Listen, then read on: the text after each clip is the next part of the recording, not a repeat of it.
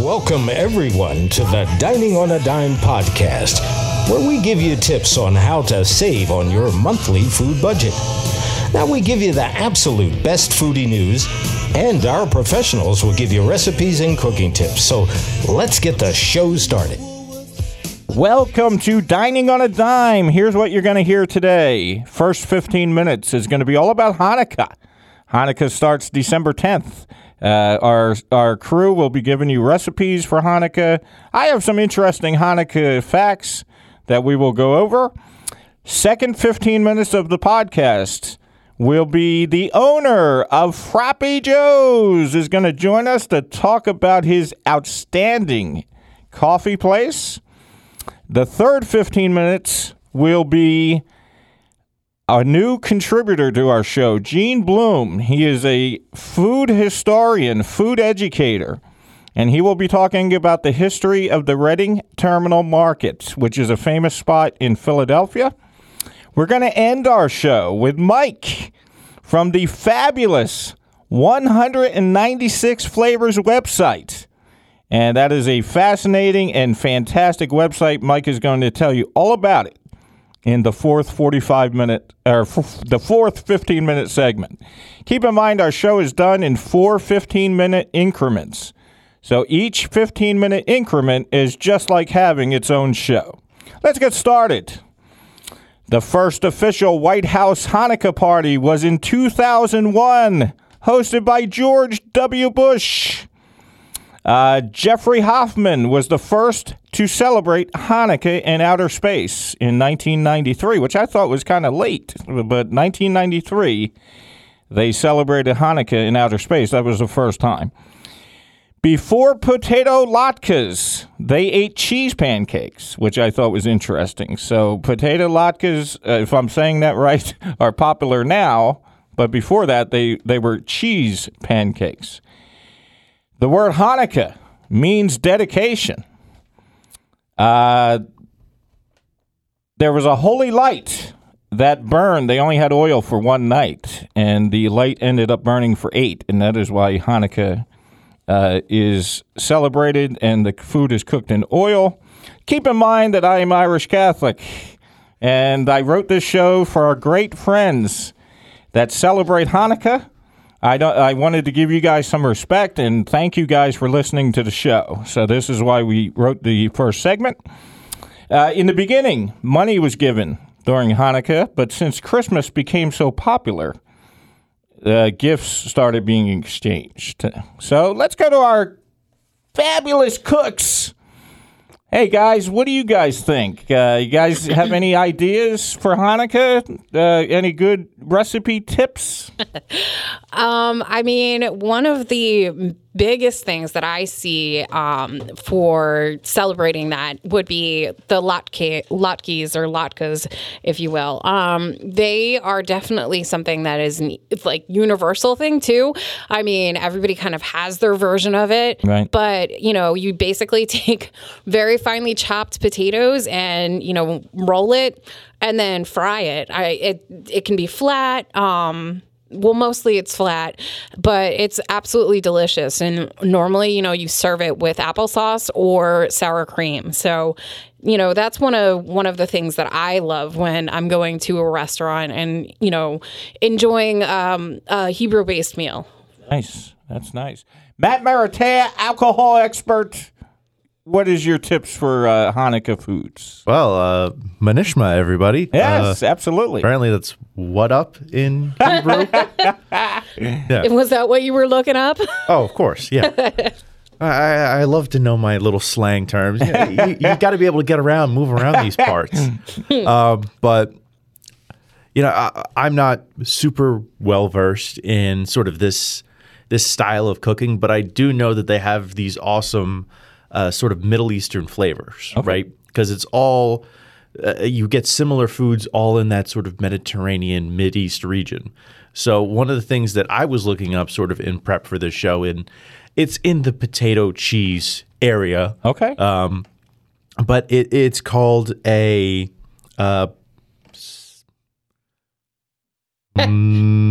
okay, yeah.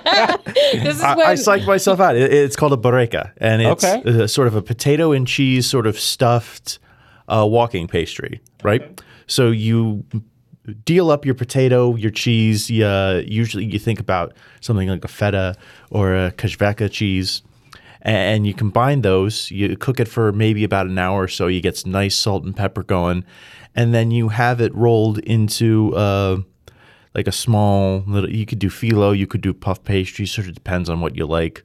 I like a nice flaky phyllo if it's me, but and then you bake that. You fry it up. You get your sesame seeds.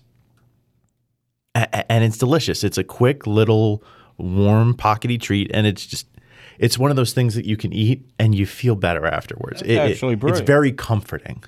I'm gonna bounce off of that because it seems like potato seems to be our theme right now, and I'm gonna bring up the knishes that's on our list to talk about, and it's something else that's a potato based thing, and because you're talking about phyllo dough, nice and flaky, this is actually a walkable item too, where you basically make mashed potatoes, and then you take essentially pie dough, and you're rolling it up, and then baking it in the oven. But what I like about knishes is that you're not,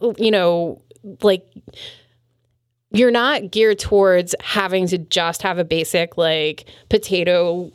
I've seen places where they're doing it with potato and cheese, like you had mentioned, where they're doing potato, feta, and spinach, but coating it in that dough and then, baking it in the oven. And, I've seen it where it's just a little handheld thing, but then there is a place where it's actually quite large and it's more like holding it, it's up to your face and it's a little wider than your face. Obviously, that's something more that you would share with somebody, or, unless if you have you're hangry and need to eat. Right. But that's something else that's a popular item. That's actually great. And the reason, the inspiration behind writing a Hanukkah segment is because I was listening to a bunch of food, quote unquote, food podcasts, and none of them covered Hanukkah. It was all Christmas. And I'm like, wait a second, we have some wonderful listeners that celebrate Hanukkah, so I wanted to, make sure I respect them and wish them all a happy Hanukkah with this segment. Yeah, and I'm Italian Catholic, Right. and my people, we don't do breakfast very well. In fact, I'm convinced no one in Italy eats breakfast. They just have like a cup of espresso and then they go about their days. But growing up in Jersey, there's always the diners, right? Right. And what's better than a challah bread French toast? Yeah. Nothing. I mean, it's That's totally the true. best It's bread so to use for good. French Yeah, toast. because It it is. soaks up all of Yeah. that the base of the eggs and vanilla and sugar, cinnamon, everything. It's just so good. That is actually a good point. Yeah, I had that before and I loved it. Way Matt better than a Maratea. frittata. Matt Maratea, let's give the folks some Hanukkah facts from your list, and then Amaris will follow you. Go ahead. Well, I think one fact that we should all know, and especially for managers who have to send out their, maybe their happy Hanukkahs, happy holidays, greetings. Hanukkah can be spelled several different ways, Yes. and all of them are correct. That is a thing, because a lot of people said to me, oh, is it CH or is it HA? According to my research, all spellings are correct, because there are several ways to spell it. Go ahead. Yeah, and there's a type of it's a Jewish-style donut. It's called surfanot, and roughly at this time of year, about 17.5 million of them are consumed in Israel during the Hanukkah season. So jelly donuts. That's a big part of Hanukkah. That, Yes. It's huge. Jelly-filled donuts, yes. Yeah, I was watching it. I was just talking about it. They did it on Holiday Baking Championship this year. Yeah, and they had Duff judging everyone's version of it, and he was in his little slice of heaven. The date changes every year, so Hanukkah, much like Easter, for those who have to translate this to another holiday, kind of jumps around. In 2013, Hanukkah actually overlapped with Thanksgiving. How about that? So you got a double dose. Maybe some brisket made it to the Thanksgiving table. Right. The Grand Army Plaza in New York has easily the country's largest, perhaps the world's largest menorah. How about that? Yeah.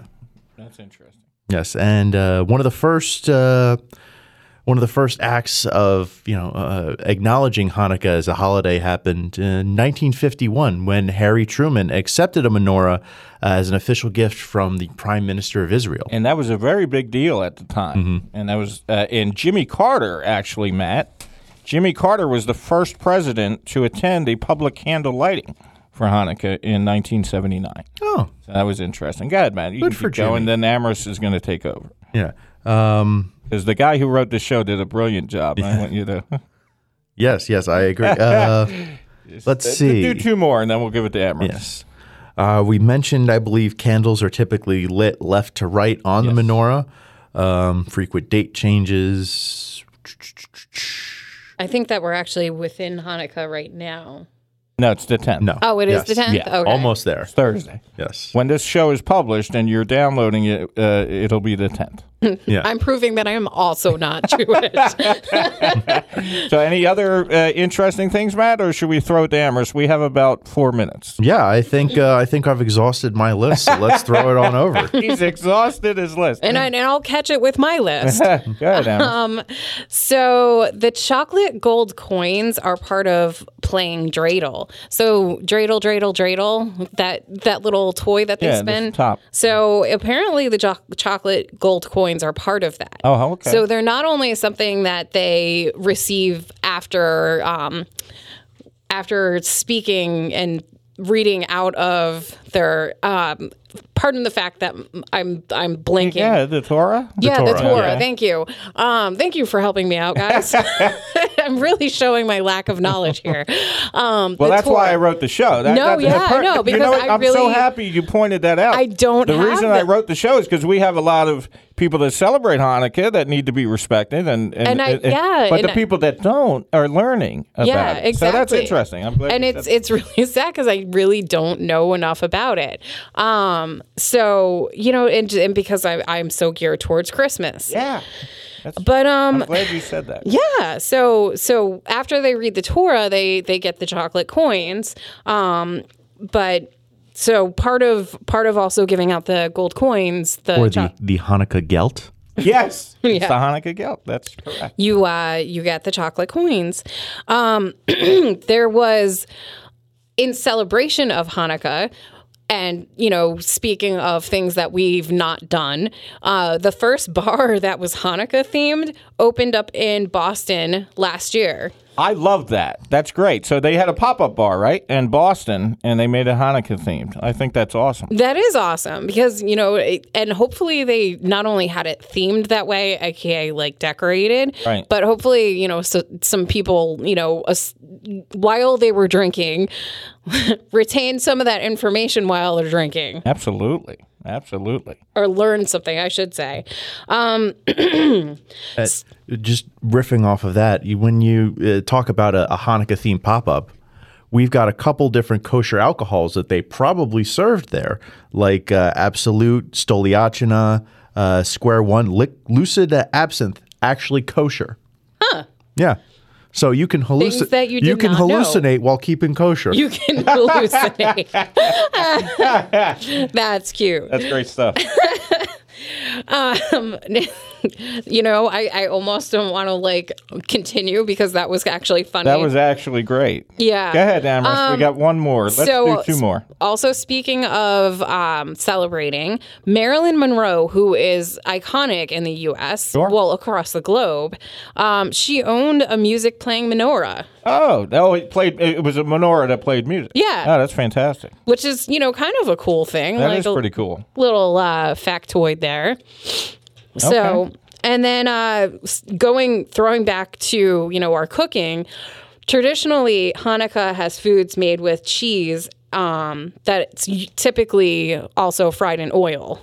Right. Mm-hmm. So, Because the oil was the miracle oil that burned for 8 days. exactly. Yeah, that's interesting. And, and I'm also going to mention the fact that the challah bread, they always set aside a little bit of the dough as an offering. Excellent. So, and we want to wish our great listeners who celebrate Hanukkah a happy Hanukkah. And we just wanted to show you some respect and do a little bit of Hanukkah talk. Let's go to break, and then when we come back, we're going to have our very special guest. Check out our new podcast, Learn About World Cuisine, where we travel to a different country from around the world each week and give you fascinating facts about both the country and the cuisine. Our world traveler gives you his real-life experience in the country, and our wine expert gives you the best wine pairings with your cuisine. Our podcast is available on all platforms, or you can simply Google Learn About World Cuisine to listen to the show. Okay, we are back. We have about a minute that we can discuss. Matt, any other recipes on that list for Hanukkah, for our great listeners who celebrate Hanukkah? And then hopefully we will be able to go to our special guest. Margaritas. Oh, hey now. Patron is actually kosher. Really? Yes, Patron is one of those included on the list of kosher alcohols, right? And it's very good. I mean, I don't know anyone who doesn't like a nice margarita. Absolutely. Here and there from times. I know another pastry type item because I'm sort of an amateur, kind of a home baker. Right. I love watching those types of shows. But the rugelach is something that's very good, and it sort of harkens back to a little bit of my Polish heritage on on mom's side. Right. Doesn't come up too much, but fresh out of the oven, they're super buttery, flaky. They've got that cinnamon. We have so our good. special guest, Matt. That was brilliant. Thank you. Special guest on the phone, Emrys Paul. hi, welcome and thank you for joining us. I am bringing Sheetal Shah, who is the owner of Frappe Joe's in Edison, New Jersey. Sheetal, thank you for joining us. How you guys doing today? Outstanding. Thank you for joining us. Thanks for having me on. So I found you by chance while I was traveling, and I actually was so amazed with the food offerings that you had. I reached out to you to bring you on to our show, and I believe it was not too long ago that I had joined you again just to take some photos. So why don't you talk a little about what brought you into doing this startup of Frappe Joe's? So, yeah, wonderful. My background is in coffee. I've been doing this for about 20 years. Started with a major franchise organization, and that relationship did not work out too well. As I was exiting my time with that major franchise, I had this crazy idea of bringing high quality coffee and unique good food together, and began a path towards seeing that vision through. About 8 years later, we have Frappe Joe Coffee. And so you had quietly opened back in October of 2019, prior to everything hitting. And when it did, you were starting out preparing for your grand opening. So why don't you talk about what you learned during this shutdown time? You're slow, it slowed you down a bit. So you learned a little bit more while our shutdowns were happening. Now tell me how you kept it going.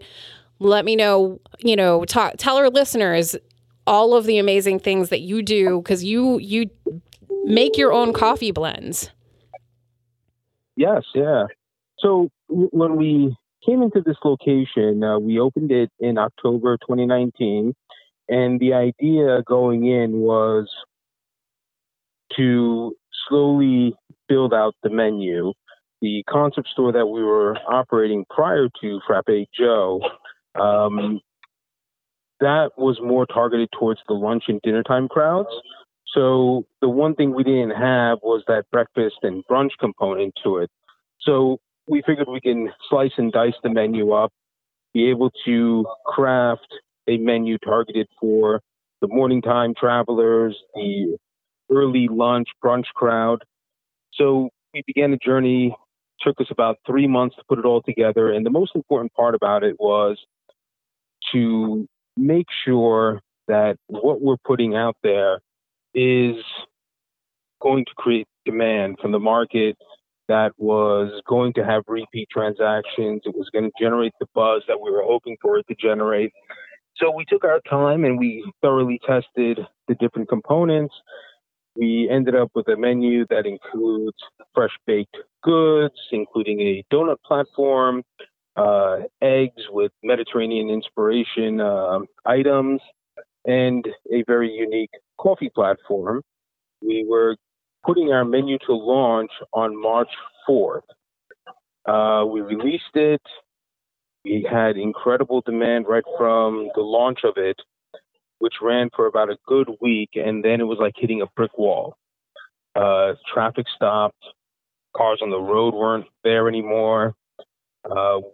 We had invested a significant amount of time and significant amount of capital to create this menu, to get the concept started, and we were literally seconds away from making a decision to pull the plug because the costs were getting out of control. The traffic wasn't there. We had no idea what this new environment was going to bring. And rather than kind of keep funding it, pushing it, we were literally seconds away from making a decision to pull the plug when we got this call from the nearby hospital, JFK Medical Center. We had been sending them different items as we were creating the menu, our donuts, bagels, boxes of coffee, different Mediterranean-inspired foods. And just to create awareness of who we were sending it to them when I got a call as the pandemic was really escalating in the early spring. Say, hey, you guys used to send us some food. Our staff really appreciated it. We are now working our tails off, double shifts, triple shifts. We're looking for ways to boost morale in the ER. Is it possible for you to drop off some more goodies for us? And told them we'd be there the following day. We sent it out, and that triggered a huge response from the community where our customers that had been patronizing us prior to the shutdown in New Jersey came in. They started handing us cash saying, can you keep that going to the hospital? And that ended up snowballing into a total of $23,000 that we had gotten funded for from a major charitable organization, our community customers, a GoFundMe page, plus our staff members contributed their tips during the time to keep that going to the hospital. We ended up servicing them for 7 straight weeks, twice a day, and coming out of it while we were reopening the state, that started to pay off. Now, the market that we're in, we're up against the biggest names in the business. Dunkin' is there, Starbucks is there, 7-Eleven, McDonald's, all within a quarter-mile radius of us. And our initial expectation was it was going to take us at least a good 24 months to build the awareness that we were hoping to build. We managed to pull it off in a matter of 3 months. And that's So because things of have been going. And that's because of the hospital staff and the word of mouth, correct? Exactly. That really helped us, gain awareness and gain traction. At the end of the day, we're a small business, right? The small business community are the ones that are the fabric that hold the community together, right? I mean, there are many parts of it, right? You've got your municipal element to it, you've got your religious elements to it, you've got your school element to it, and then you have the small business community behind you as well.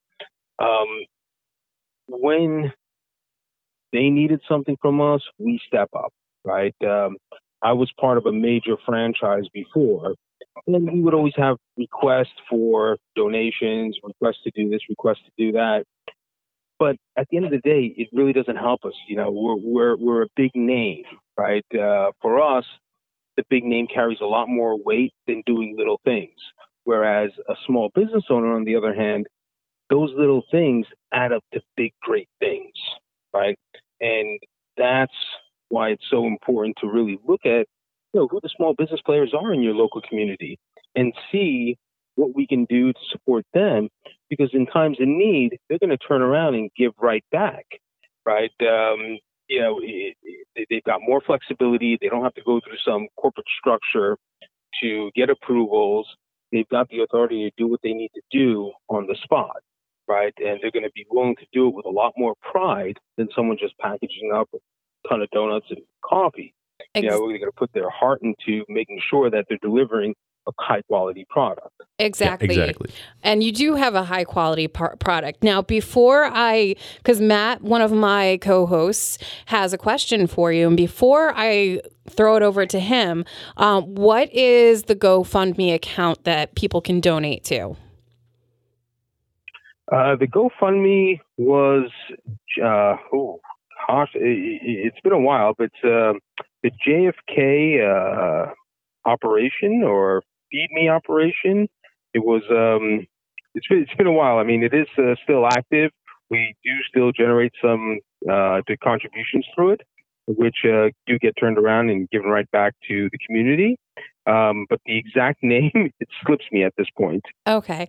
Now, Matt, what's your question for Sheetal? Well, Sheetal, I was looking up, some of the things on the menu and on the website, and I'm a bit of a coffee nerd, a bit of a coffee snob, and I was looking through at how you guys.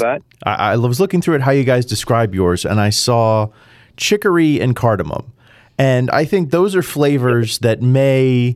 If somebody's looking at the menu and they're not, say, an experienced coffee drinker, or maybe they're just sort of breaking out of that Dunkin', Starbucks, 7-Eleven style rut, how would you describe those, and how can so that someone isn't intimidated when they see something different on the menu? That is a very good question. Thank you, man. No problem. So our goal is to bring what we call old world spicing methods to our coffee in a modern way.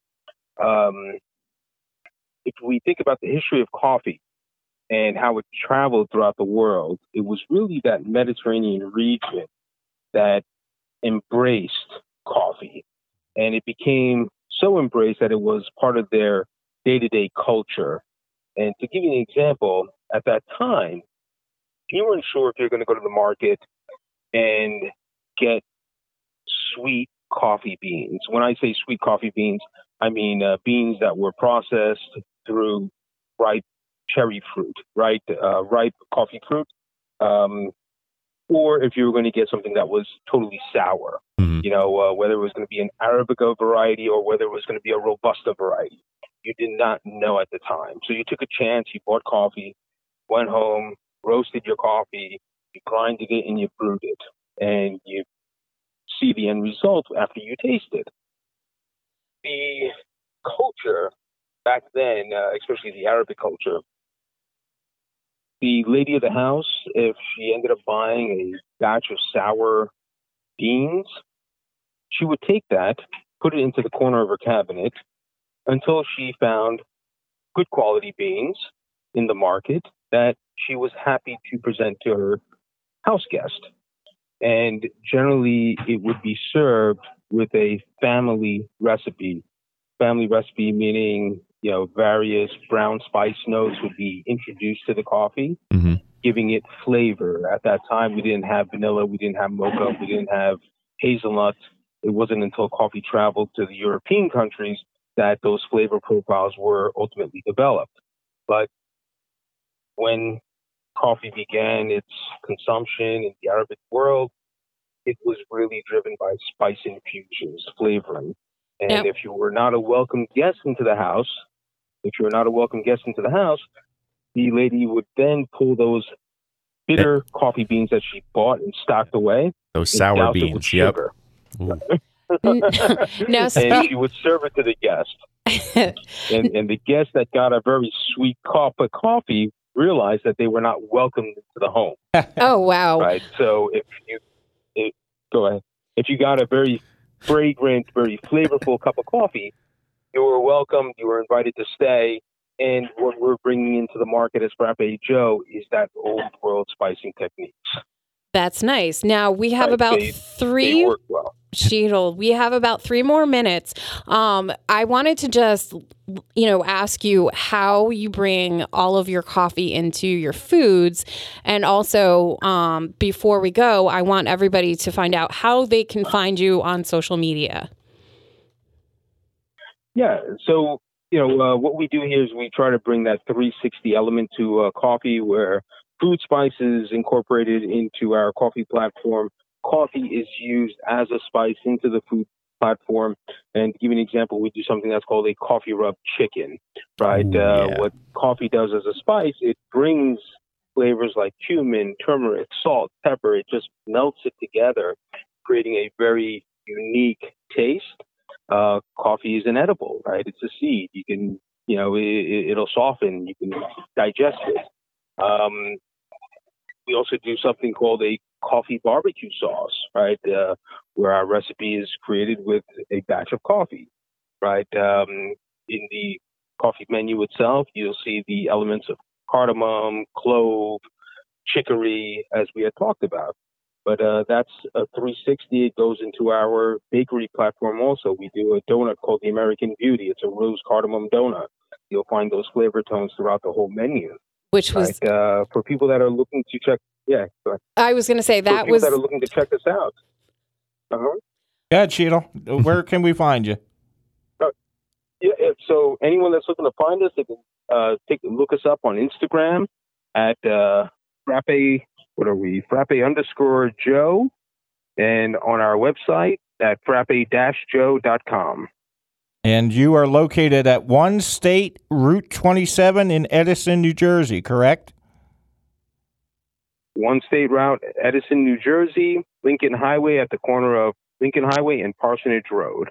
And for everyone out there, I went up there. I've had his food a couple of times now. It's absolutely amazing, full of spices. You can taste the coffees, the chicory, and in the warming flavors from the cardamom throughout your food. I loved meeting you. I loved being able to enjoy what you had to offer. And thank you so much, Sheetal Shah, for joining us on Dining on a Dime. Oh, I appreciate you guys having me on. And while we were on, I actually did look up the name of the GoFundMe. Oh, good. It's Feed Healthcare Heroes. That is fantastic. Thank you very much. Thank you so much. It was an honor to have you on the show. Thank you. Thank you, guys. Thanks for having us, and best of luck. And hopefully we get out of this in a better environment in a couple of months. Absolutely. Thank you. And that was Frappe Joe's. And I think we will get out of this in a better place from businesses like that, from people like Sheetal. Absolutely. I think we're trending onwards and upwards. And the greatest part about that interview, I got the Hanukkah spirit. The greatest part of that interview was he did something good for the healthcare workers, and it ended up came right back to him. Yep. To him. All right, let's go to break. When we come back, we have our food historian talking about the history of the Reading Terminal. We'll go to break. You can find the Dining on a Dime podcast on social media. On Facebook, Dining on a Dime, 1. On Twitter, at Dining on a Dime, 1. And on Instagram, KJW1972.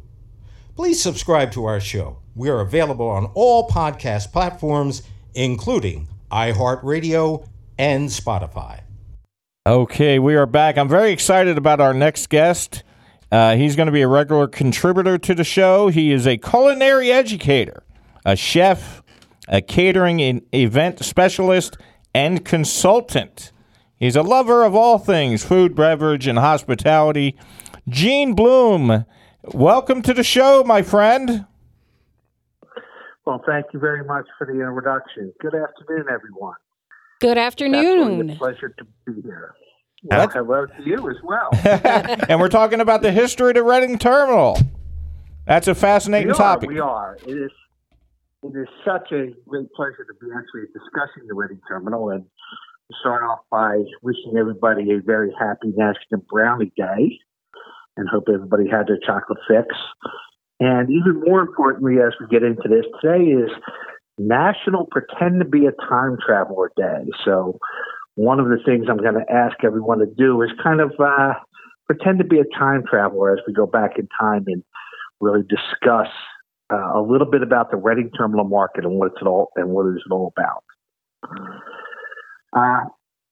Kevin, as you know, we were just recently at the Reading Terminal Market, and we visited some cheesesteak locations, and one of the locations we visited is Spatero's for a cheesesteak, and had a wonderful cheesesteak there. But a little bit of great trivia to start off with. That is one of the original two vendors that still remain at Reading Terminal Market. They've been there since the market opened in 1893.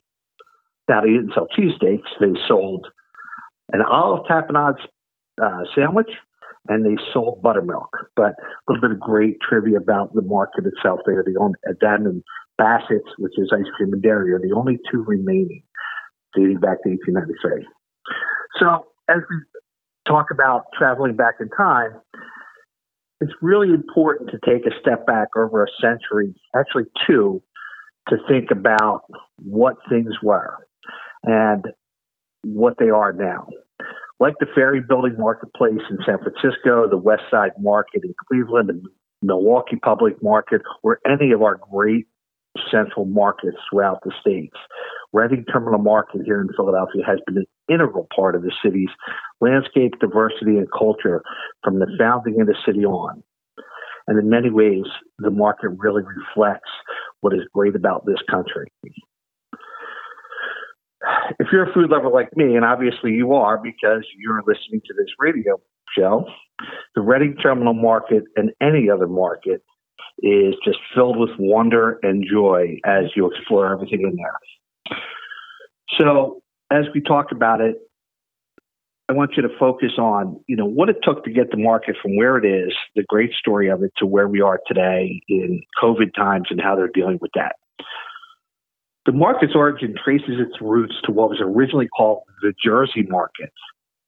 And if you're not familiar with the city of Philadelphia, we are directly across the river from the Delaware River from New Jersey.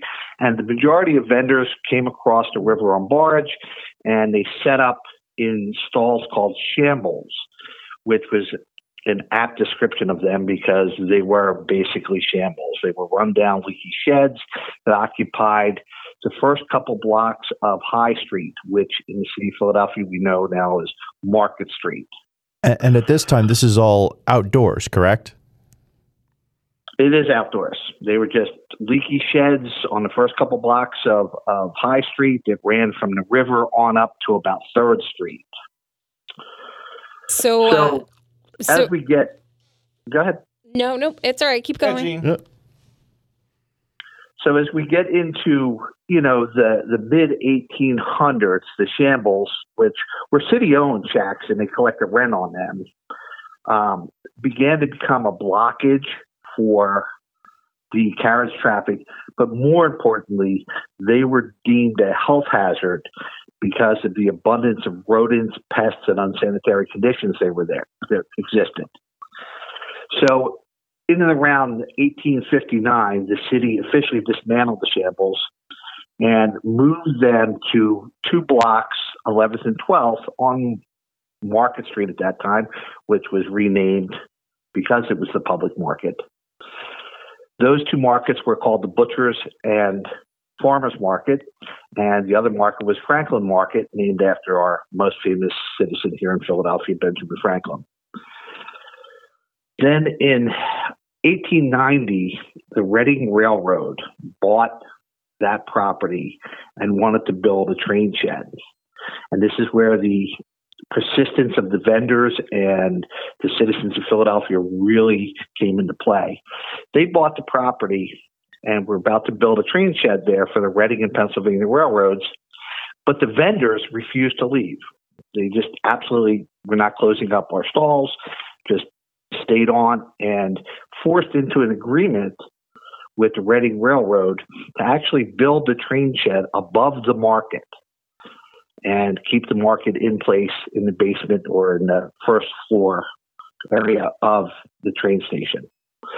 Hence the name Reading Terminal Market, because it was actually in a train terminal. If you take yourself back in time to that and we walk to market, which was a Francis Kimball designed train shed with the market below it. It was one of the largest single-span arch train sheds in the world at the time. And later on, it became a glass-enclosed train shed, and at one point in time actually was the largest glass-enclosed train shed that existed in the world. But if you took a walk through the market back then, what would you see? You would see sawdust-covered floors.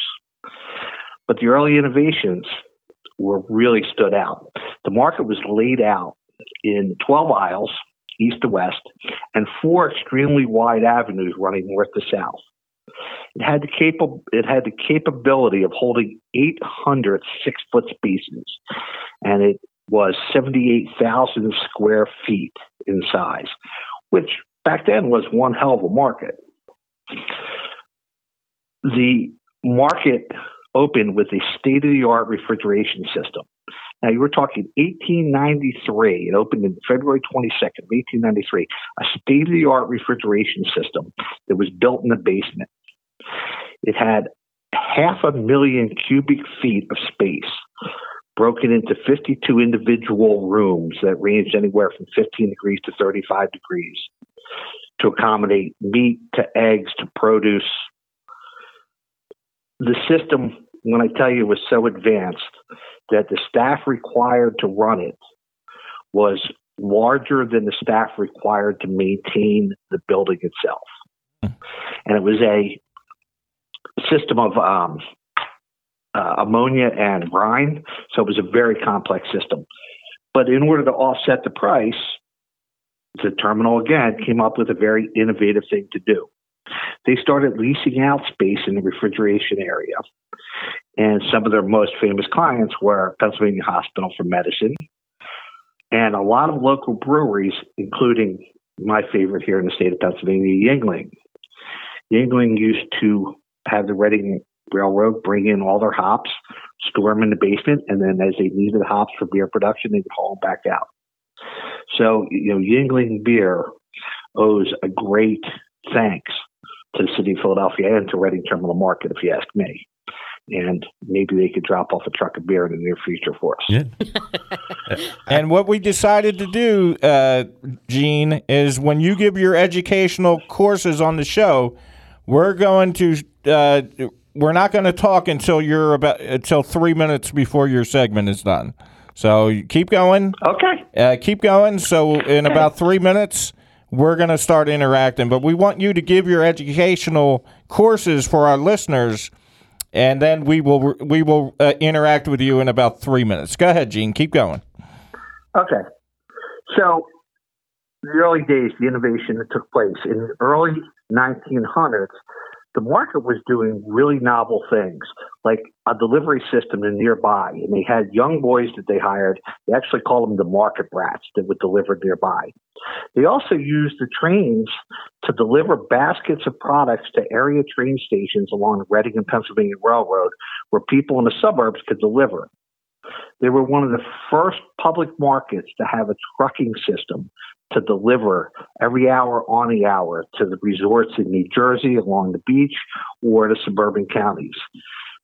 Even when we get into Depression area, when everything was really hit hard, the market was able to innovate, pivot, and change and bring local small produce farmers and local small farmers into the market and keep everything going, as well as providing much needed food at reasonable prices for the citizens of Philadelphia.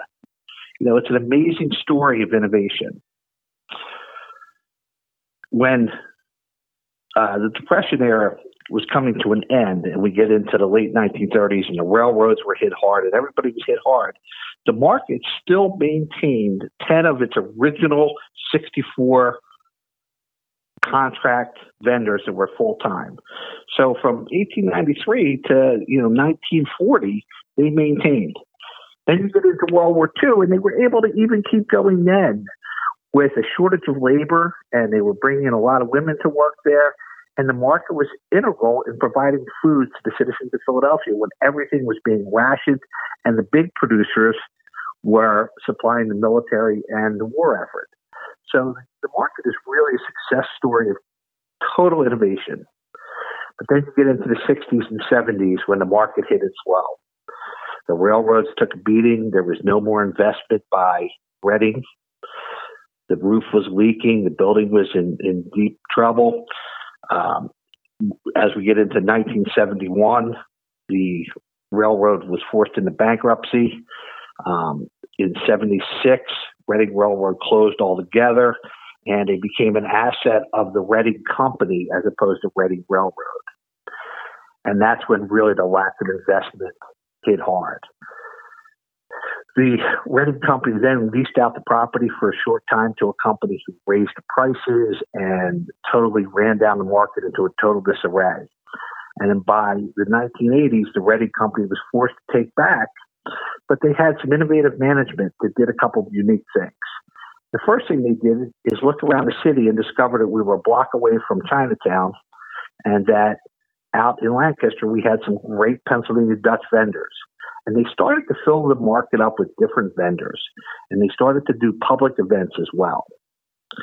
That, along with the growth of the food business and food as an interest in the city and suburban areas during the 1980s and the growth in the city, really helped keep the market going in those difficult days. I'll tell you what, Gene. When you get... this is fantastic. So where are we at now? 1980, you said? We're in the 1980s and coming out. Okay, we got 1 minute, and then we have questions because we're fascinated by this topic. Okay. So go ahead, Gene. Okay. So from the 1980s, the next thing that really impacted was the convention center being built. And there were a lot of young entrepreneurs that came into the market at that point. Jack Treatman of Old City Coffee, Harry Ox was there, and they really took a leadership to force the city into keeping the market open and making it part of the convention center. In 1999, the convention center opened and kept the Reading Terminal going, or the Convention Center Authority was established and kept the Reading Terminal going as we know it today, and invested $30 million to bring it to where it is today. Today, it is a thriving mecca of foodies, tourists, seeing over 100,000 shoppers a week pre-COVID. It's the third most popular tourist attraction in Philadelphia, behind the Liberty Bell and Independence Mall. I mean, it is an amazing destination. It is an amazing, diverse market with all the cultures of Philadelphia represented. In the market, we have ice cream, meat, cheese, seafood, honey, Spanish goods, condiments, olives, vegan, herbal medicines and foods, general stores, as well as 13 Pennsylvania Dutch vendors. We have a juice bar, 6 local distilleries or wineries, 5 bakeries, 2 coffee vendors, including one I feel is the best cup of coffee in the city. And we have 24 amazing restaurants. What a better place for a foodie to come. Absolutely. And Gene, I want to thank you so much, because in radio we are on time constraints. We want to thank you so much. Gene will be a regular contributor, and he will be giving you basically a history lesson about food and culture every few weeks. On the 22nd, what are you looking at, Gene? What do you want to talk about? So at 22nd, we're going to talk about a couple Christmas customs, in particular, one, the 7 fish dinner that we do in the Italian sections of Philadelphia. That's going to be awesome. And then we also talk about a Lithuanian one that's called Kochios that is also very similar to that. Oh, my goodness. So Gene, that was an outstanding segment. Thank you so much. If I have 1 minute, can I give you a couple plugs real quick? Yeah, that's what I was about to say. Go ahead. Sure. So one of the key reasons the market succeeds today is because of their events division. The market can do an event for up to 2,000 people inside and another 1,000 outside. So people interested in the market can reach out to the market at www.allaboutevents.us. If you're interested in the great series of cooking classes, and I know next week comes out their winter segment, they could reach out at ticketleap.com and just put in the keyword City Kitchen or Reading Terminal, and all that'll come up. And if you're interested in supporting a great local vendor that's been there for a long time, I highly suggest, and I know Annis is a great coffee lover, www.oldcitycoffee.com. Small roaster that never has coffee that's more than 48 hours old, the beans. So great vendors. Gene, can I also have you plug the fact that if somebody is traveling to Philadelphia and they want to check out Reading Terminal Market, they can also take a tour? Sure, absolutely. So you could do tours through several different methods, but you can arrange a tour through the Reading Terminal Market at readingterminalmarket.com. You can also arrange for private tours through me, through any of my social media platforms, or reach out to me through email. Or there is also a City Food Tours site that also does some Reading Terminal Market tours. But I think your best suggestion would be just to go to the terminal, readingterminalmarket.com or allaboutevents.us, and you can arrange a tour of the market. Thank you, Gene. And I want to thank you. We'll see you on the 22nd, my friend. Thank you.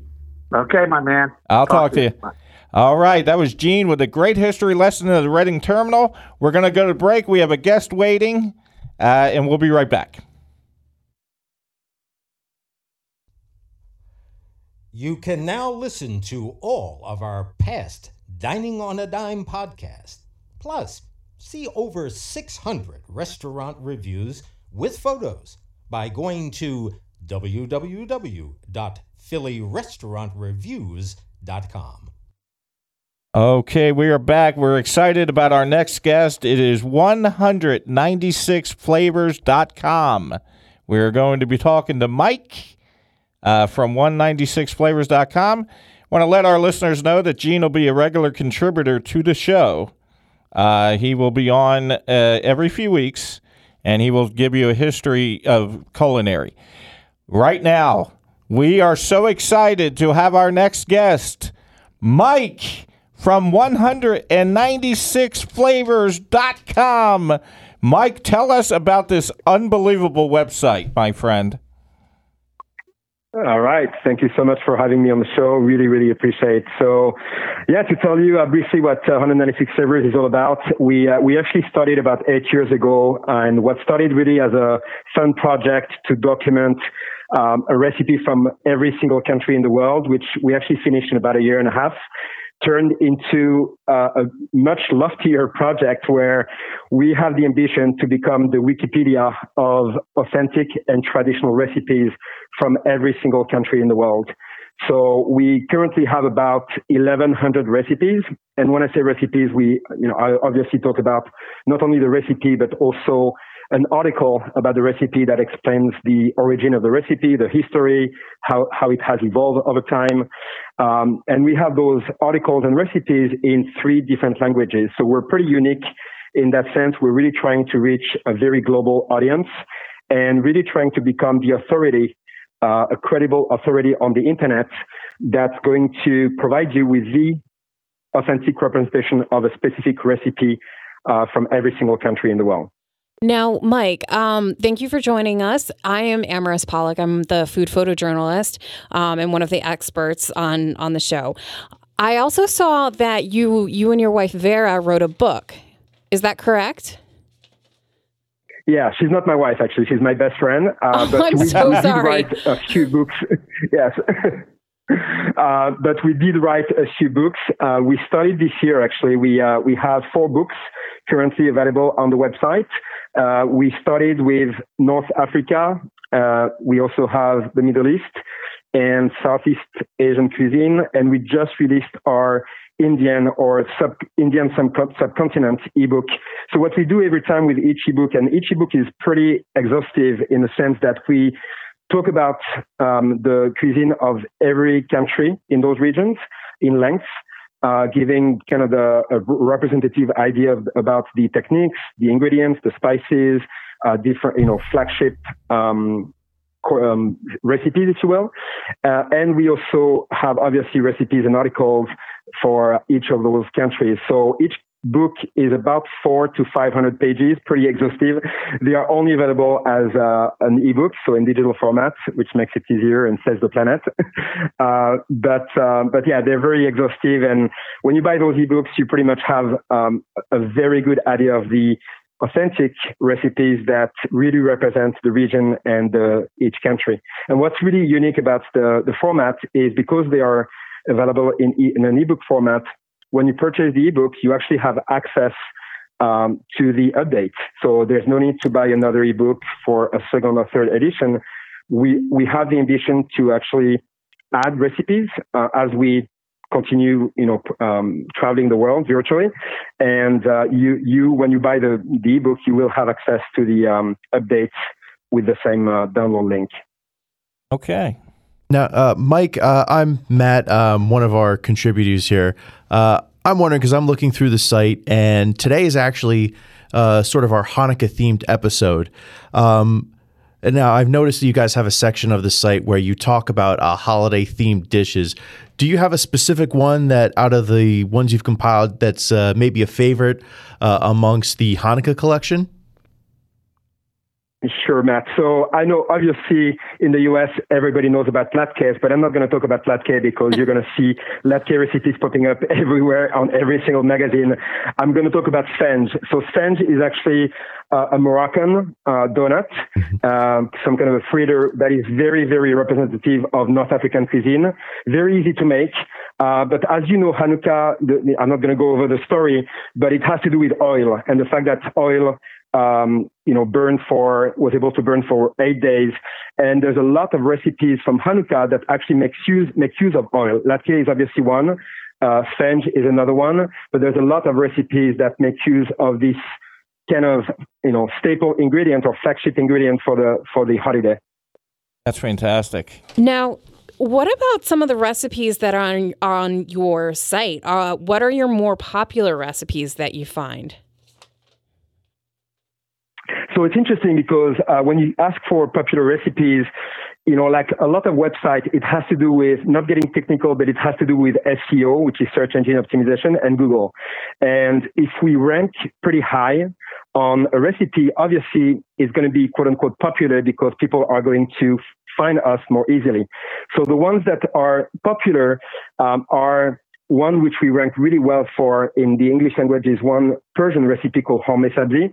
I happen to live in Los Angeles, and Los Angeles has the largest Iranian population after Tehran. Wow. So I became familiar with the Persian cuisine 20 years ago, or 22 years ago when I moved here.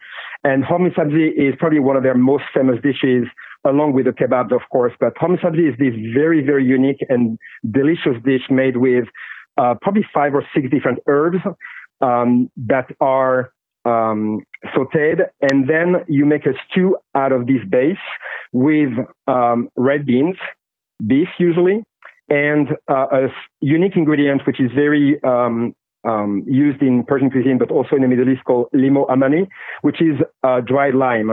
And with this ingredient, it actually gives a sour taste to the stew. And the stew is served obviously with rice, being a Persian stew. And it's a dish that I started becoming familiar with about 22 years ago that I actually love making, and my kids love it too. And let's personalize this, Mike. How was 196 Flavors started?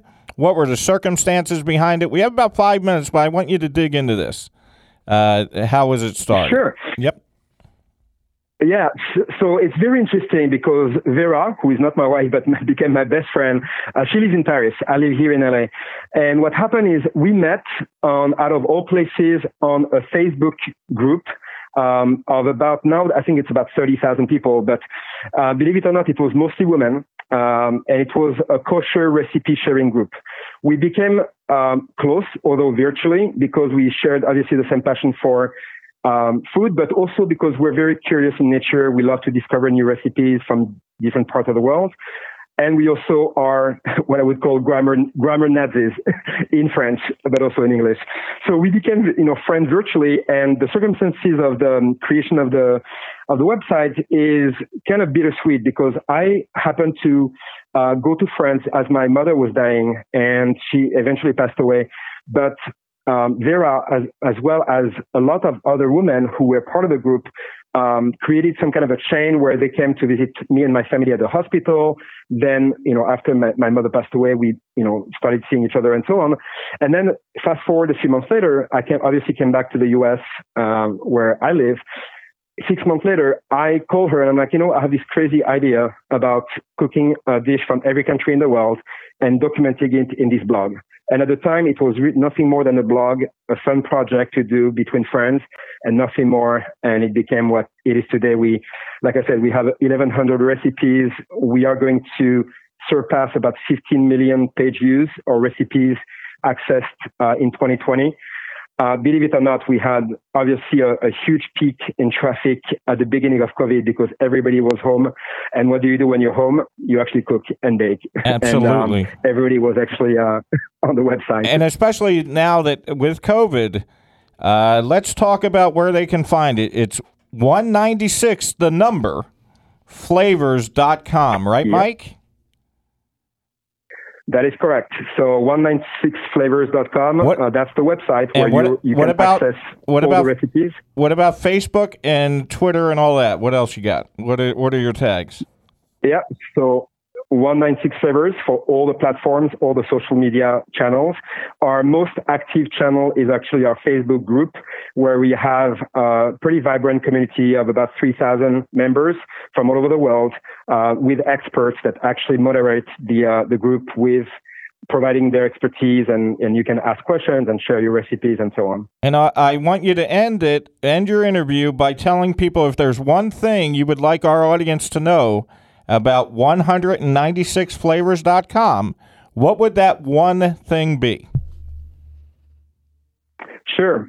Think of us as the online credible source for every single authentic and traditional recipe in every country in the world. And before we end, I just wanted to say that I'm offering a 25% discount for all our ebooks until the end of the year. For anybody who is listening, all you have to do is go to our website, 196flavors.com, and use the promo code DOAD, Dining on a Dime, and you will have 25% of any of our ebooks, actually. That is fantastic. So you can get an ebook with 25% discount. Just put in DOAD at the 196flavors.com website. That is fabulous. Thank you so much for your generosity, Mike. Thank you again. Really, really appreciate you inviting me to the show. Everybody have great holidays. That's a great time to cook and to bake with the kids, with the family. So, however, we have a lot of holiday recipes as well. Michael, I can't thank you enough. Thank you for being on the show. Thanks again, guys. All right. Thanks, Mike. And that was 196flavors.com, 196, the number, flavors.com. Put in the promo code DOAD to get a 25% discount on these fabulous cookbooks. COVID-19 going on, a lot of people cooking at home. This is the website for you. Amaris Pollock, tags. You can find me all over the social media platforms, YouTube, LinkedIn, Facebook, IG, all of it, using either my handle, which is ARPOLLOCKUS, or my name, Amaris Pollock. At Maratea, tags. At Maratea22 at Twitter, Instagram, Untapped, LinkedIn. Check out the Last Out Media Network, our beautiful studio here, as always, housing us. And check out the blog, frequent contributions from myself. Contributions. I think we've got a cheesesteak tour in the drafts. In the drafts, and we also have a commercial for you guys for your projects that you have going on played right after the show. We want to thank everyone for joining us. Next week, another fabulous show. Have a great week, everyone. Sporting Chance Podcast. Crack one open and give this podcast a chance. It is a weekly rundown of Philly sports, a dive into craft beer, and a peek at the sports memorabilia collection of Matthew Maratea, which is also me. Join me as I am a lifelong fan, a craft beer industry worker, and a sports writer as I'm trying to tie together all of my passions for give you, the listeners, a refreshing look at the world of sports and beer. You can tune in on iTunes, Anchor, Spotify, and any number of other podcasting apps. So be sure to check it out and look for it weekly, the Sporting Chance Podcast. At Cook Unity, they believe food is a great connector and should be ready in minutes when you are. That's why I'm introducing you to a personalized meal subscription service tailored to your dietary needs with over 150 meals to choose from per week. At Cook Unity, you can eat like you have a private chef delivering meals to your door. And if you sign up using the code ARPOLLOCKUS in all caps, you can get $30 off your first and second week's order. So sign up at cookunity.com and begin eating well without effort.